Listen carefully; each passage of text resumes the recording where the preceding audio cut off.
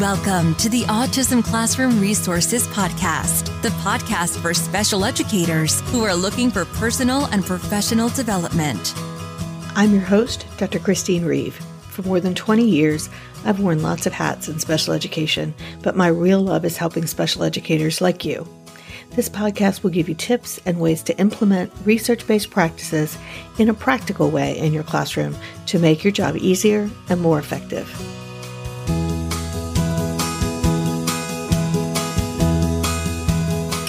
Welcome back to the Autism Classroom Resources Podcast. I'm so glad that you've decided to join us today in this crazy fall of 2020 when anything can happen.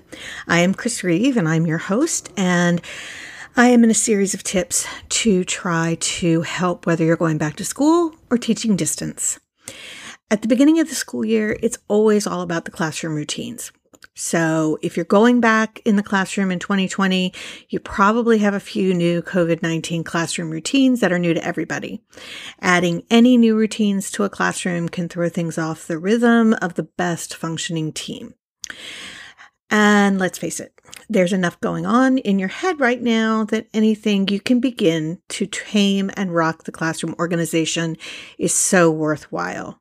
So in this episode, I've got 3 tips you can use to help master those new classroom routines and get your year going. If you've listened to any of the episodes where I've talked about classroom setup, like episode 41, where I talk about the model behind good classroom design, which you can find at autismclassroomresources.com/episode 41, you know I like to automate as much of the everyday running of the classroom as possible. The less time you have to think about the structure and routine, the more time you have to focus on the teaching and the students. And that hasn't changed with our new COVID-19 reality in 2020.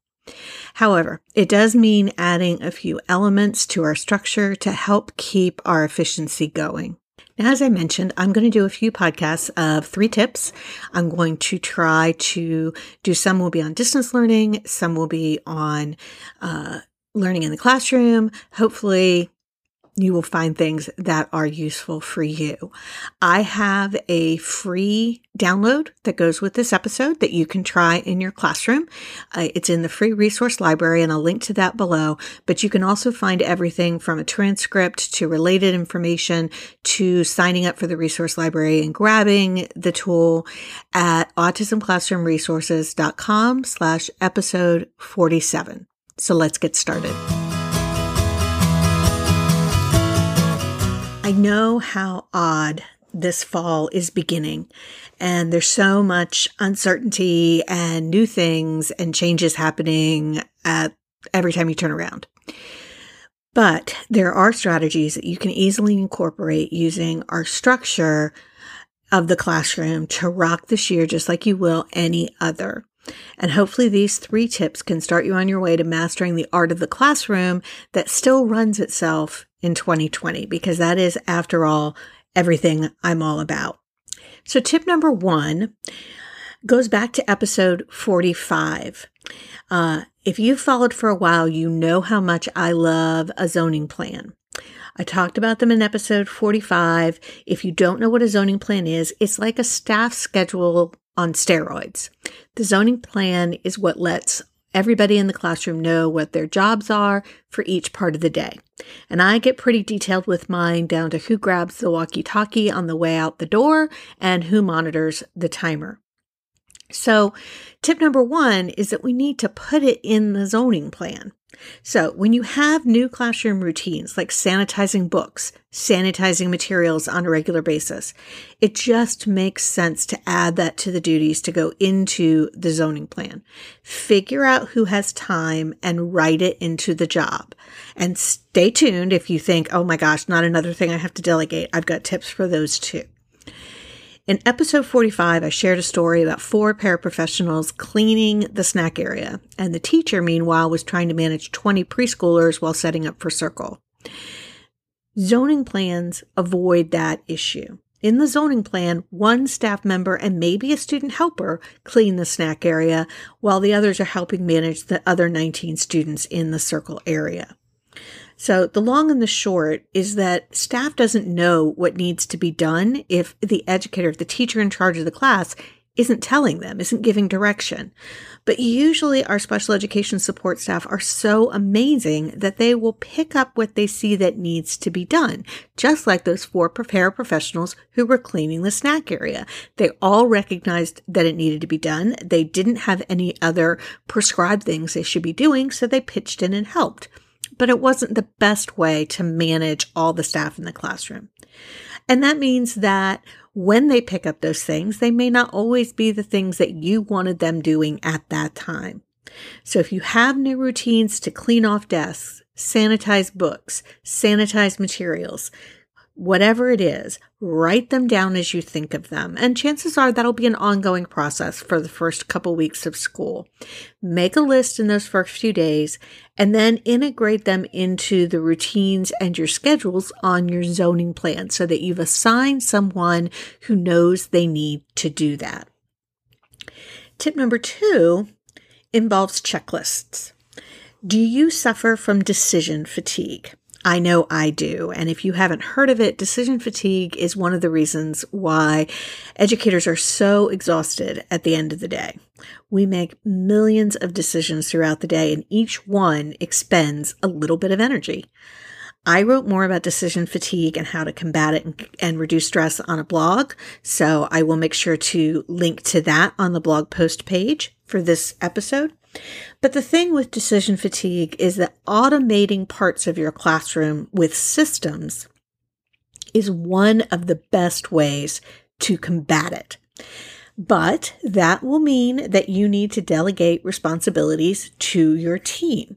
Sometimes delegating is simple and it makes sense. Other times it feels like it would just be easier to do it yourself. And I get that. I struggle with that as well. You're not alone. Or maybe you just feel like when you delegate, you have to redo whatever you gave them. And I've struggled with that a ton as well. One way to reduce decision fatigue and make sure that new classroom routines are getting done the way you want and the way you need them to be done is to use checklists. Checklists can save your sanity, whether you are doing the task yourself or handing it off to other people.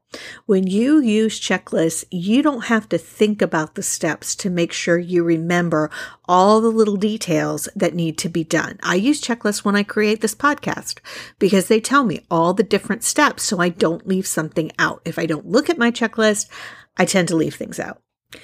If you're handing the task off to other people, then they don't have to think about the steps. And you can be more assured that all of those little details will get done. So you can actually go download a free checklist in the resource library. It is for resetting independent work systems. It's great to laminate, put on the wall, sign up for free if you aren't already a member, or log in if you are, and you will find an independent work resetting checklist designed to help you reset the structured work system. And finally, number 3 is another one that kind of deals with the same issue, but it's so important to share the load with everybody in the classroom.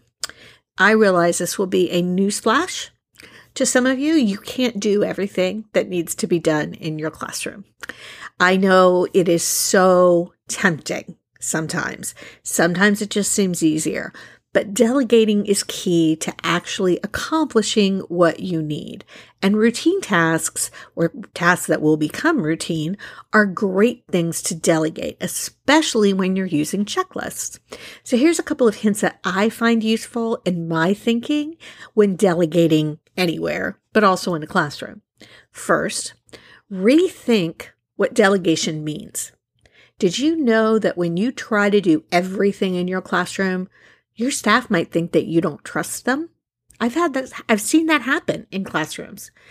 They become hesitant to take initiative to complete tasks without direction because they don't want to mess anything up. I had a teacher who had the neatest data book I've ever seen, and I knew that it was real data. She hadn't just made it up. She was that neat. Her staff didn't want to take data because they didn't want to mess up her book. So reconsider delegation, not as foisting something off on someone else, but as building true collaboration of the team. And that's a really important component, showing them that you trust them to do it and also developing their skills at managing a classroom. That makes them a more valuable paraprofessional. If they're going on to be a teacher, it instills a lot of really useful skills. So think of it as building their skills as well. And then ultimately it results in less things you need to do. But also remember that you want to share the not fun tasks as well. Don't just delegate those to people. And I talk about how this delegation really can help to boost classroom productivity in episode 24. So if you want to listen to that one, it's at autismclassroomresources.com/episode 24, where I talk about ways to delegate and think about delegation as one option. The second thing about sharing the load is don't forget to assign some of the routine things to the students. Class jobs and helpers are an important way that our students gain confidence and learn independence. And yes, the students will probably need some help with things, especially when they get started. However, if you give them the job, they can learn to clean their own area, their own materials, and contribute to classroom responsibilities as well. If needed, you can assign the jobs to students with help from a staff member. And just make sure to program enough time into your schedule for your students to take the time to learn to complete the task as it's needed. And as an extra bonus, checklists are great for the students to follow to complete their tasks too. Whether they are written or picture schedule kinds of checklists, checklists are awesome for that as well. So hopefully that gives you some ideas of how to manage all the new chaos that the COVID-19 situation is presenting us with. I'd love to hear some of your solutions of how you're dealing with all of this. So hop over to our Free Educators Facebook group and share that with us at specialeducatorsconnection.com. We've been having great discussions about all topics back to school and managing distance learning and new situations in the classroom in the Special Educator Academy. So come grab your 7-day free trial, and find out what it's all about. Also, go back to the blog post at autismclassroomresources.com/episode 47 and grab your free checklist there, or log into the resource library and get it there.